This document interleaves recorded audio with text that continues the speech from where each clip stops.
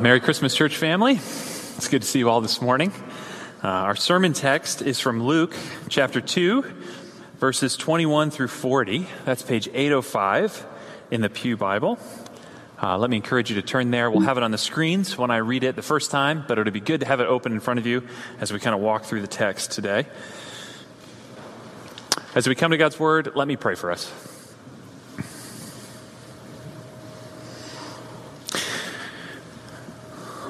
Lord Jesus, before your resurrection and ascension, you promised your apostles that you would send your Spirit to bring everything that you had taught them to mind and to guide them into all truth. Lord, we thank you for the work of your apostles preserving for us your word, and we thank you that your Spirit is still at work today, bringing light and knowledge and love and peace to our hearts as we come to you through the means of your word. So we pray now, Holy Father, that as we come to you this morning, you would open our eyes and ears to hear what your Spirit is saying to us through your word. We ask this in Jesus' name. Amen. All right, Luke chapter 2, verses 21 through, I'm going to read through 38 this morning. Luke writes this. He says, "At the end of 8 days, when he was circumcised, he was called Jesus, the name given by the angel before he was conceived in the womb. And when the time came for their purification according to the law of Moses, they brought him up to Jerusalem to present him to the Lord. As it is written in the law of the Lord, every male who first opens the womb shall be called holy to the Lord. And to offer a sacrifice according to what is said in the law of the Lord, a pair of turtle doves or 2 young pigeons. Now there was a man in Jerusalem whose name was Simeon, and this man was righteous and devout, waiting for the consolation of Israel, and the Holy Spirit was upon him. And it had been revealed to him by the Holy Spirit that he would not see death before he had seen the Lord's Christ. And he came in the Spirit into the temple, and when the parents had brought in the child Jesus to do for him according to the custom of the law, he took him up in his arms and blessed God and said, 'Lord, now you are letting your servant depart in peace according to your word. For my eyes have seen your salvation, that you have prepared in the presence of all peoples, a light for revelation to the Gentiles, and for glory to your people Israel.' And his father and his mother marveled at what was said about him. And Simeon blessed them, and said to Mary his mother, 'Behold, this child is appointed for the fall and rising of many in Israel, and for a sign that is opposed. And a sword will pierce through your own soul also, so that the thoughts from many hearts may be revealed.'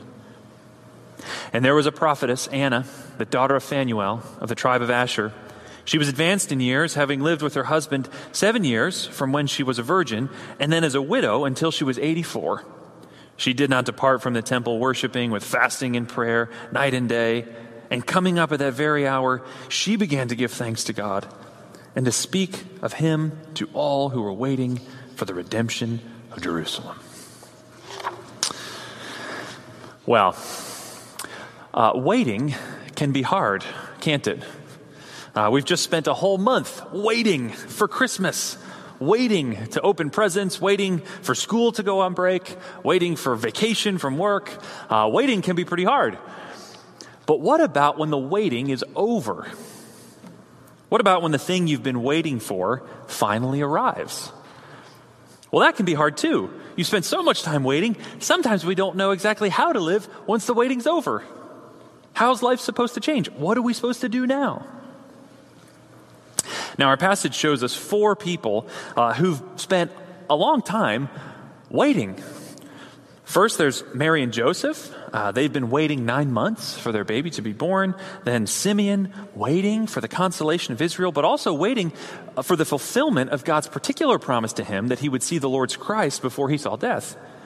Now, we don't know how long Simeon had been waiting, but presumably for many years.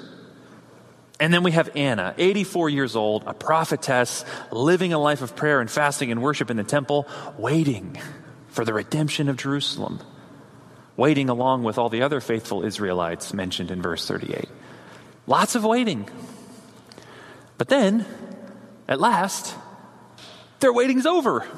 The thing that they've been waiting for has finally arrived. And how do they respond?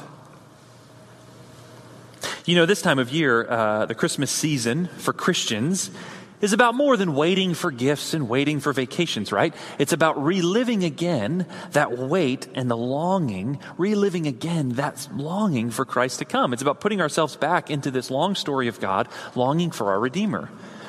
And then as we relive this story, Christmas arrives and the angels sing and the incarnation happens and we celebrate with joy all over again and we light candles on Christmas Eve and it's a lot of fun. But what next? The waiting's over. Now what? How do we live the day after Christmas? You know, there's an important spiritual principle here, actually. Sometimes our spiritual life grows stagnant because we don't know what's next. We hear the good news about Jesus. We see our need for a Savior. We place our trust in Him. We experience His love. But then what? Isn't it true that becoming a Christian is often like realizing that you've been waiting for something your whole life and you might not even have realized exactly what it is, and then in the person of Jesus at last you feel like you found it, or rather He's found you, and you realize that He's the one you've been waiting for. But what next? The waiting's over. Now what? But this doesn't just apply to those of us who are new in the faith. It actually applies kind of across the board for us. If you've been following Jesus for some time, you know that your spiritual life can get a little stagnant sometimes. It can sort of feel like that Christmas gift you opened, but then a few years later, it just sort of sits there on the shelf, not really doing anything. The waiting's over, now what? Right? Well, this is where our passage comes to speak to us. How do we live the day after Christmas? How do we live when the waiting's over, when we're new to the faith, or maybe stagnant in the faith? Well, each of the characters in our text show us something about how to live now that Jesus has arrived in our lives. So let's look first at Mary and Joseph. And what we see through their example is now that the waiting's over, now that Christ has come into our lives, we delight to obey His word. Look again at verses 21 through 24. At the end of 8 days, when He was circumcised, He was called Jesus, the name given by the angel before He was conceived in the womb. And when the time came for their purification according to the law of Moses, they brought Him up to Jerusalem to present Him to the Lord, as it is written in the law of the Lord. Every male who first opens a womb shall be called holy to the Lord, and to offer a sacrifice according to what is said in the law of the Lord, a pair of turtle doves or 2 young pigeons. So we see Mary and Joseph here obeying God's word. Now, there are 3 ways in particular that Mary and Joseph obey God's law in this short passage. First, as Genesis 17 says, they circumcised Jesus on the 8th day. And then as Exodus 13 says, they are presenting Jesus, their firstborn son, to the Lord. And finally, as Leviticus 12 says, they're coming to offer appropriate sacrifices for ceremonial purification after childbirth. Now consider all that's just happened to this young couple. An angel has appeared to both of them on separate occasions in Luke 1 and Matthew 1, telling them that their child was going to be the Messiah and to be born to Mary as a virgin.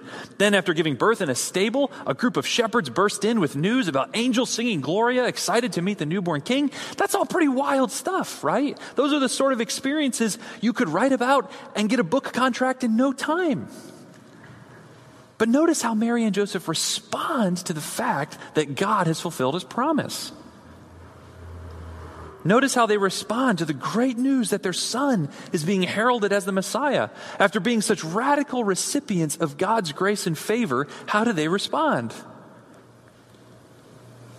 They obey God's word. God's law for them isn't some arbitrary code. It isn't some kind of cosmic killjoy. No, this is the word of their awesome, faithful, loving God, and they delight to keep it. It's the same for us, you know.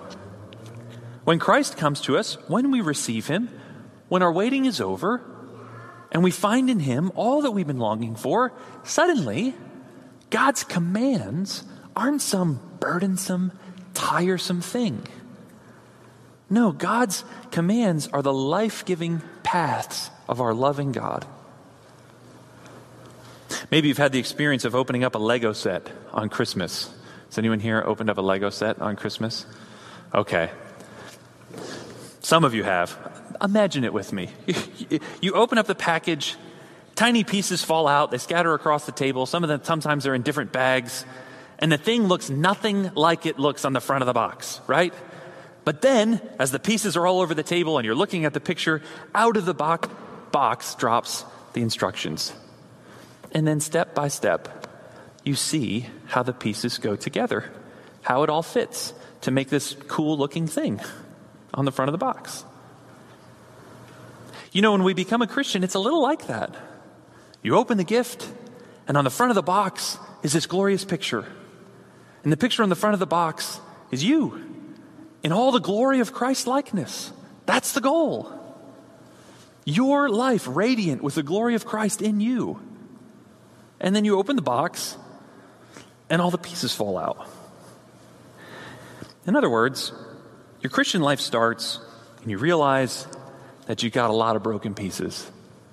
And the pieces don't seem to fit, and there's some pieces you just don't know what to do with. And you can get a little discouraged. You can get a little frustrated. And you can be tempted to give up. But then out falls the instruction manual. And in the pages of God's Word, we see the means whereby God, through His Spirit, is going to slowly start putting the pieces where they're meant to go. He'll slowly start building you into the image of His Son through the means of His Word. Of course, now that Christ has come, we no longer live under the particular customs of the Mosaic law, things like circumcision, the presentation of the firstborn, ritual sacrifices after childbirth. These ceremonies are no longer binding now that the Messiah has come. But as you read the New Testament, you see that God has continued to give His church the guidance and instruction we need to become like Jesus in this era of the New Covenant.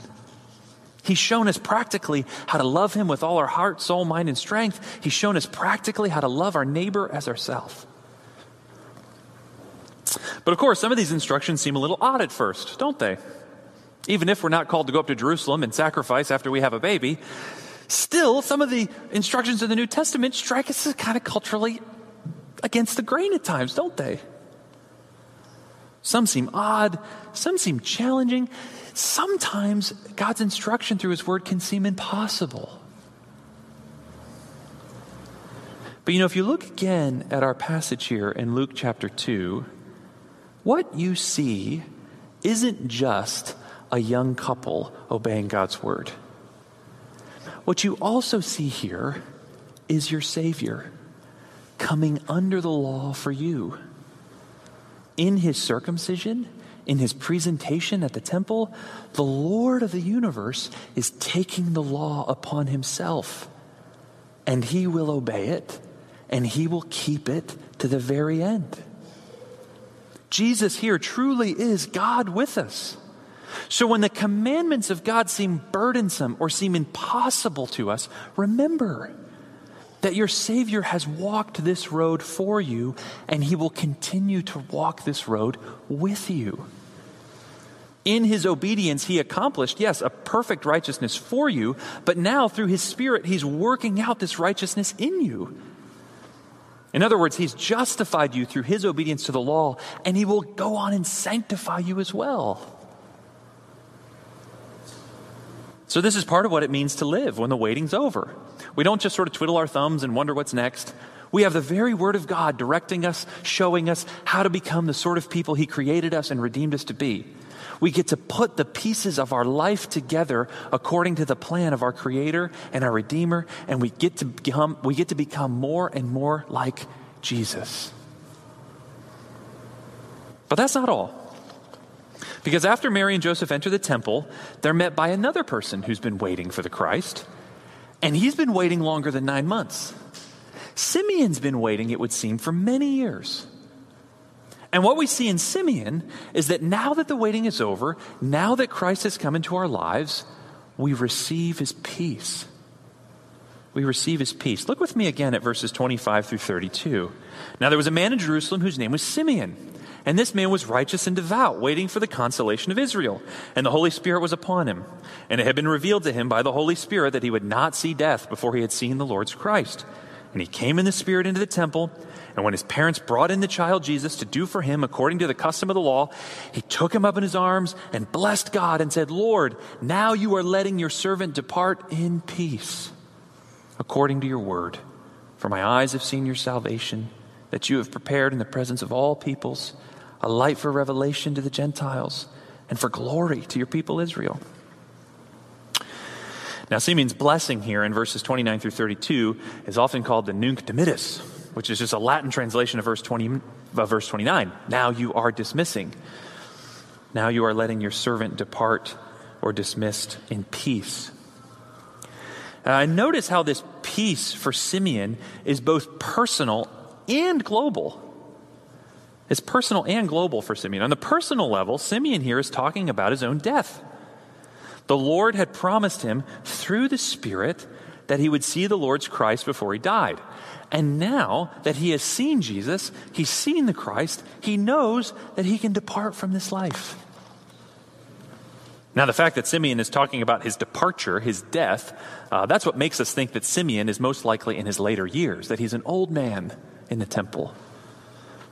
But notice, now that he's held Christ in his arms and seen Christ with his own eyes, he's ready to meet the end of his life with what? With peace. And of course, that isn't just true of Simeon, is it? It's true of everyone who has seen in Jesus the fullness of God's salvation. Did you notice? Simeon says of the child, my eyes have seen your salvation. Simeon is saying that all of God's saving purposes are found in Christ. There's no salvation apart from him. He's the storehouse where all the rich blessings are found. And that means that if you have Christ, then you have it all. There's nothing God has withheld from you if you have his Son.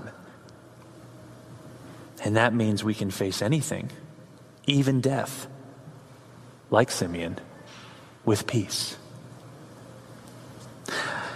Imagine what it would look like to live your life without the fear of death. Some of us are afraid of death because we're not sure what might happen to us after we die. But if you're united to Christ through faith, then all of your sins are forgiven, and God promises you eternal life in his own presence. So if you belong to Christ, you need not fear what happens after you die. But some of us are afraid of death because we're afraid of what we might not have accomplished. We're afraid we might not have accomplished all that we want to accomplish before we die.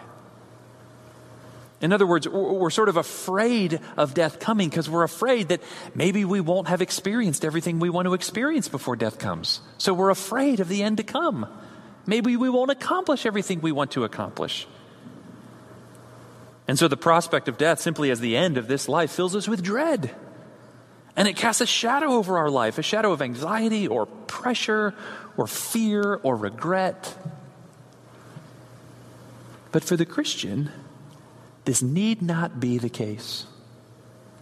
We can view the prospect of death not with anxiety or fears of regret, but with peace. Why? Because we know on the one hand that it's our sovereign God who numbers our days, and like Simeon, we can trust God's timing. Perhaps we don't accomplish all we hope to in this life, but we still live in the confidence that God is doing his good work in us and through us.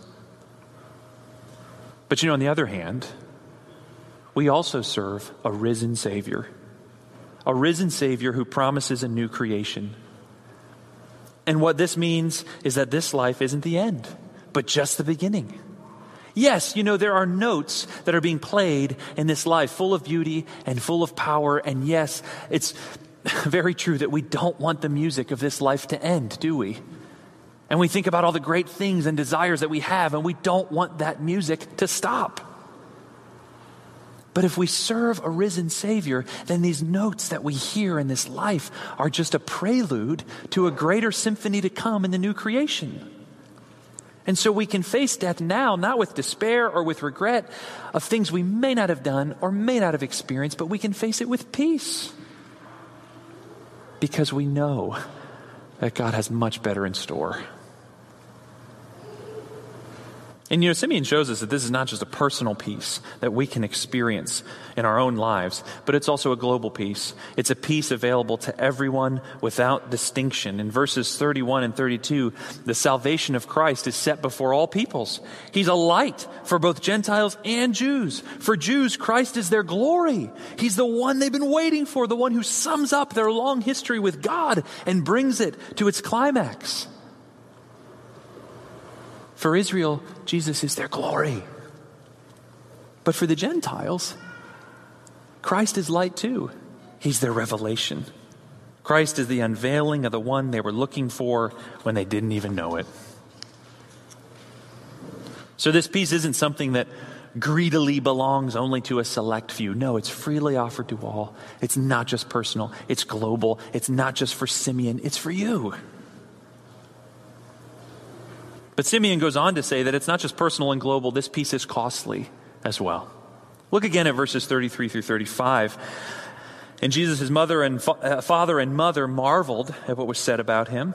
And Simeon blessed them and said to Mary, his mother, "Behold, this child is appointed for the fall and rising of many in Israel, and for a sign that is opposed. And a sword will pierce through your own soul also, so that thoughts from many hearts may be revealed." Now, Simeon here is warning these young parents that the road ahead for this child of theirs will not be an easy one. You might think up until this point in the birth narrative that everything's going to be one sort of triumphant parade to glory. The king is here, the angels are singing, old men and women are dancing, and yet the road will not be an easy one for this child. Simeon says he's going to be sort of like a litmus test. Some will encounter Jesus and they will fall. They will not see in him God's salvation, but in pride they will reject him. Others will encounter Jesus and they'll rise. They'll behold him with the eyes of faith and in humility call out to him for rescue, and he will receive them and raise them up. In other words, Christ, as Simeon says at the end of verse 35, he's going to expose the innermost thoughts of the heart. And he still does that today. Christ poses a question to each one of us, and there's no neutral ground. Will we receive him as King, as Lord, or will we reject him? Will we humble ourselves before him, or will we turn away in pride and live for some other Lord of our own choosing? There's no getting around this decision. Each of us must face the question of whether we will bow to Jesus as Lord. But these verses don't just speak of the decision that Christ poses to each of us. It also speaks of the decision Christ made for each of us. We see here that when Christ came, he humbled himself. He submitted himself willingly to the rejection of his own people. He was willingly opposed, as verse 34 says. And then Simeon speaks of a metaphorical sword that will pierce Mary's own soul. And most readers of Luke's gospel have taken this piercing as a reference to Mary's sorrow. Where? At the cross. Mary would see her own son rejected and crucified, and sorrow would stab her heart like a sword. And so we see in this text not just an old man, Simeon, living in the peace of Christ. We also see our Savior and the costly price he would pay to win us that peace. You see, it's only because our Savior was rejected that we can be accepted. It's only because he was opposed that we can be received. Why? Because our sins deserve God's rejection. But on the cross, Christ is rejected in the place of our sins. That's why peace can be ours and is offered to everyone, because the debt of sin has been paid in full through his sin-bearing death.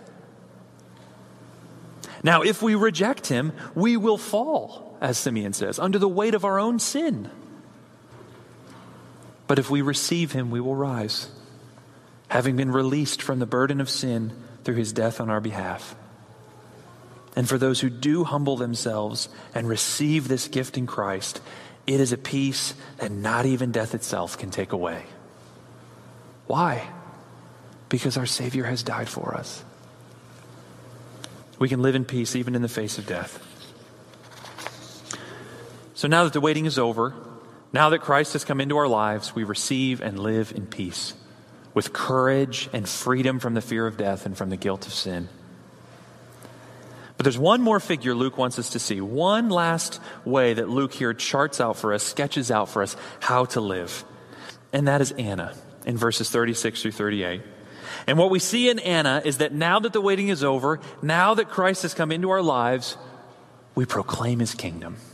We obey his word, we live in peace, and we proclaim his kingdom. Look again at verses 36 through 38. And there was a prophetess, Anna, the daughter of Phanuel of the tribe of Asher. She was advanced in years, having lived with her husband 7 years from when she was a virgin, and then as a widow until she was 84. She did not depart from the temple, worshiping with fasting and prayer night and day. And coming up at that very hour, she began to give thanks to God and to speak of him to all who were waiting for the redemption of Jerusalem. Now, Anna is sort of this wonderful contrast to Simeon, isn't she? Simeon, after he meets Jesus, he's like ready to retire, right? He's like, Lord, okay, you fulfilled your promise to me. I'm good. Let me go. But we get the sense that Anna is just getting started. If Simeon shows us the serenity, the peace that Christ brings, Anna shows us the vitality, the energy that Christ brings. She might be 84 years old, but now that Christ has come, she can't help but proclaim the arrival of her king and the restoration of Jerusalem and the arrival of God's kingdom. So friends, let this be an encouragement to you. If you feel that you are reaching your later years, God still has a plan for you to use you to advance his kingdom. And that's true of all of us. Just think of all the characters we met in Luke 1 and 2. Young and old, some who work in the temple, some who work in the fields, some who are named, some who are unnamed. But all together, God is gathering his church around Jesus, his son, the Messiah, our Lord. And in Anna, we see this first lighting of the flame that will continue to burn through the Gospel of Luke, and then especially in Luke's sequel, the book of Acts, where, like Anna, the early church, filled with the Spirit, will take this news of their Redeemer and begin telling it to all who will hear. A message of good news, of great joy for all people. A message of repentance and the forgiveness of sins for all people. A message of eternal life and freedom for all who believe. You see, Anna understood that when the waiting was over, the real mission had just begun. Now that Christ was here, the world needed to know. The kingdom of God had arrived, and the great renewal had begun. So for us, as the year ends and another year begins, who will we tell this year about the good news? A coworker, a friend, a neighbor? Who in your life needs to know that God has come in Christ to give us his peace without charge, fully of grace? Let's begin praying for them. Let's think about how we might open up spiritual conversations with them. And friends, do all of this with a deep sense, like Anna, of joy and thanksgiving. God wants to use you to bring this good news to those who need it. What a wonderful privilege to be bearers of good news. The good news. That God loves us and sent his son to be our peace. So the waiting's over, friends. Christ has come at last. But the adventure has just begun. Through his word, he's making us more like Jesus. Through his peace, he's giving us courage and freedom, even in the face of death. And through his mission, he's advancing his kingdom through us. So, church, may we live like Anna and Simeon, like Joseph and Mary, who, when the wait was over, had their course set by the arrival of their King. Amen. Amen. Let's pray. God, we thank you for the many pictures that you've preserved for us from this history of the earliest days of Jesus our Lord, and how men and women, young and old, insiders and outsiders, were all gathered into your people and given this great purpose to live for your kingdom. We pray for a fresh pouring out of your Spirit, God, upon us as this year ends and another begins. Oh Lord, make us like Simeon, confident in your peace. Make us like Anna, excited and thrilled to share the news of the one who has come and is coming again. God, do all this for the glory of your great name and the upbuilding of your church, we pray. Amen.